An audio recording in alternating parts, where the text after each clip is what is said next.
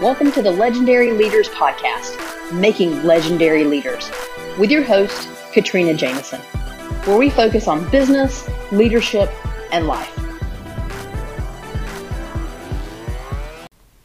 Hey everyone, welcome to another episode of Legendary Leaders. We are now in episode number 2 in another mini-series that I've been doing. I've been doing a lot of little mini-series lately, but I enjoy them. I enjoy talking about a similar thread, so hang with me on this one. I'm talking about the common traits that business leaders have that really make them strong, solid, even exceptional leaders, right? These are 11 traits that these business leaders have, and I would tell you that I have looked across the leaders that I know, both male and female, and they do embody these 11 traits.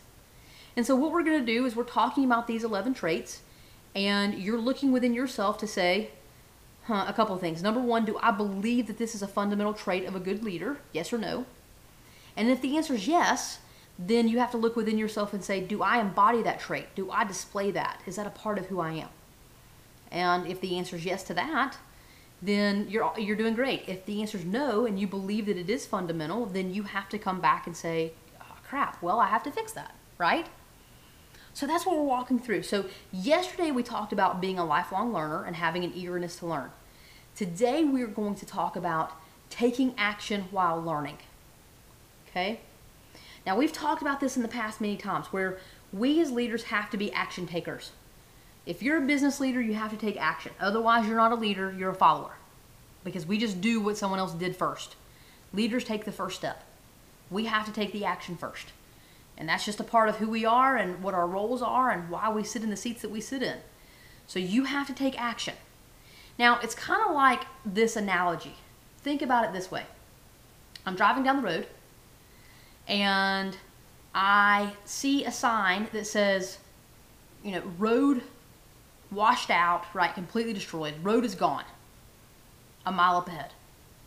But I'm looking at Waze on my phone, and Waze doesn't show that there's any issue at all with the road.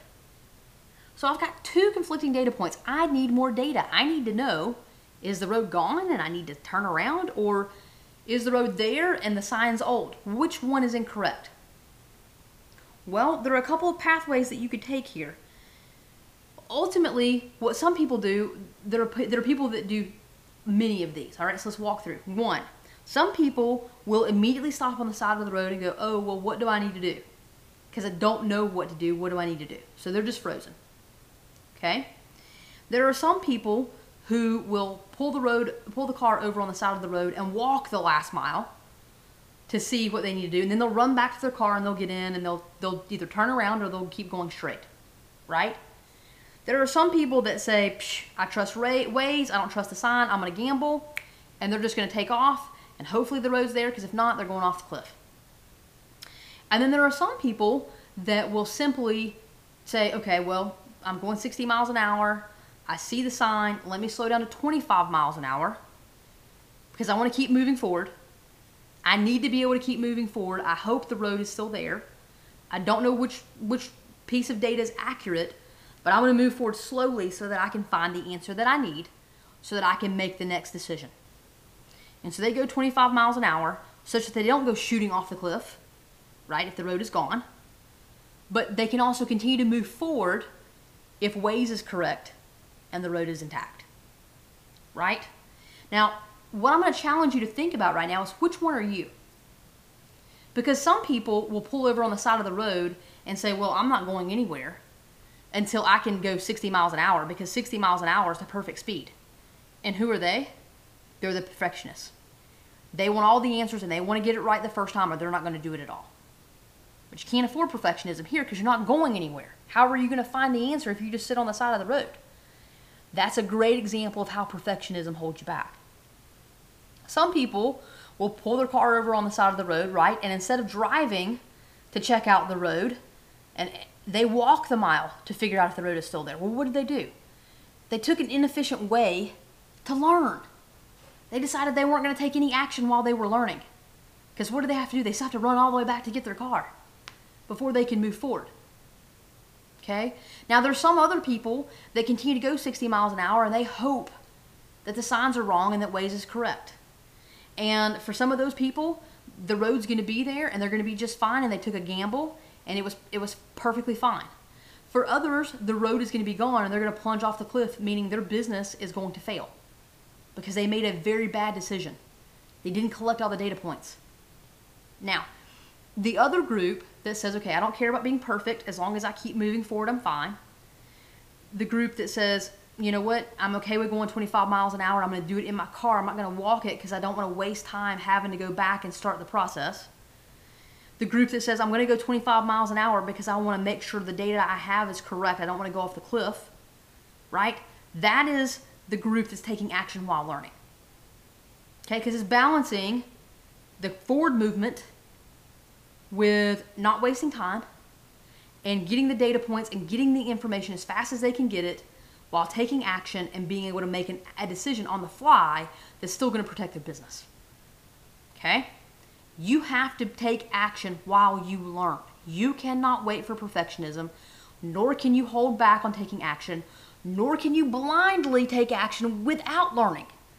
You've got to be in the sweet spot, and a good leader does that. They take action while they're learning. Many business leaders freeze, and that prevents them from creating any business that they want to create. They're never going to move forward. Their costs are going to far exceed any revenue they make because they're never going to move forward and get where they need to go. They're never going to get to their destination because they're on the side of the road or they're walking instead of driving. So I want you to think about that. I want you to think about when you get into a situation where you don't have all of the facts or the environment has changed, your customers changed, the industry's changed. Something has changed and you need more information to be able to make a good decision in your business. Are you driving? Are you parking? Are you slowing down? Or are you just blindly hoping that it's all going to work out? You need to be able to know the answer to that. Ultimately, I know more people than not, they don't go blindly off the cliff. They don't go blindly 60 miles an hour. They typically pull over, they stop, and they walk. Not a whole lot of business leaders will go the 25 miles an hour, but the good ones do. The good ones will actually have people on the other side of the road who've already been across the road saying, nope, the road is there, keep going 60, you're fine because I just crossed that road and you don't need to worry about it. And those good leaders can take action at an even faster pace of learning because they have mentors and they have coaches, right? Think about that. How do we take action while we're learning and keep that fast pace?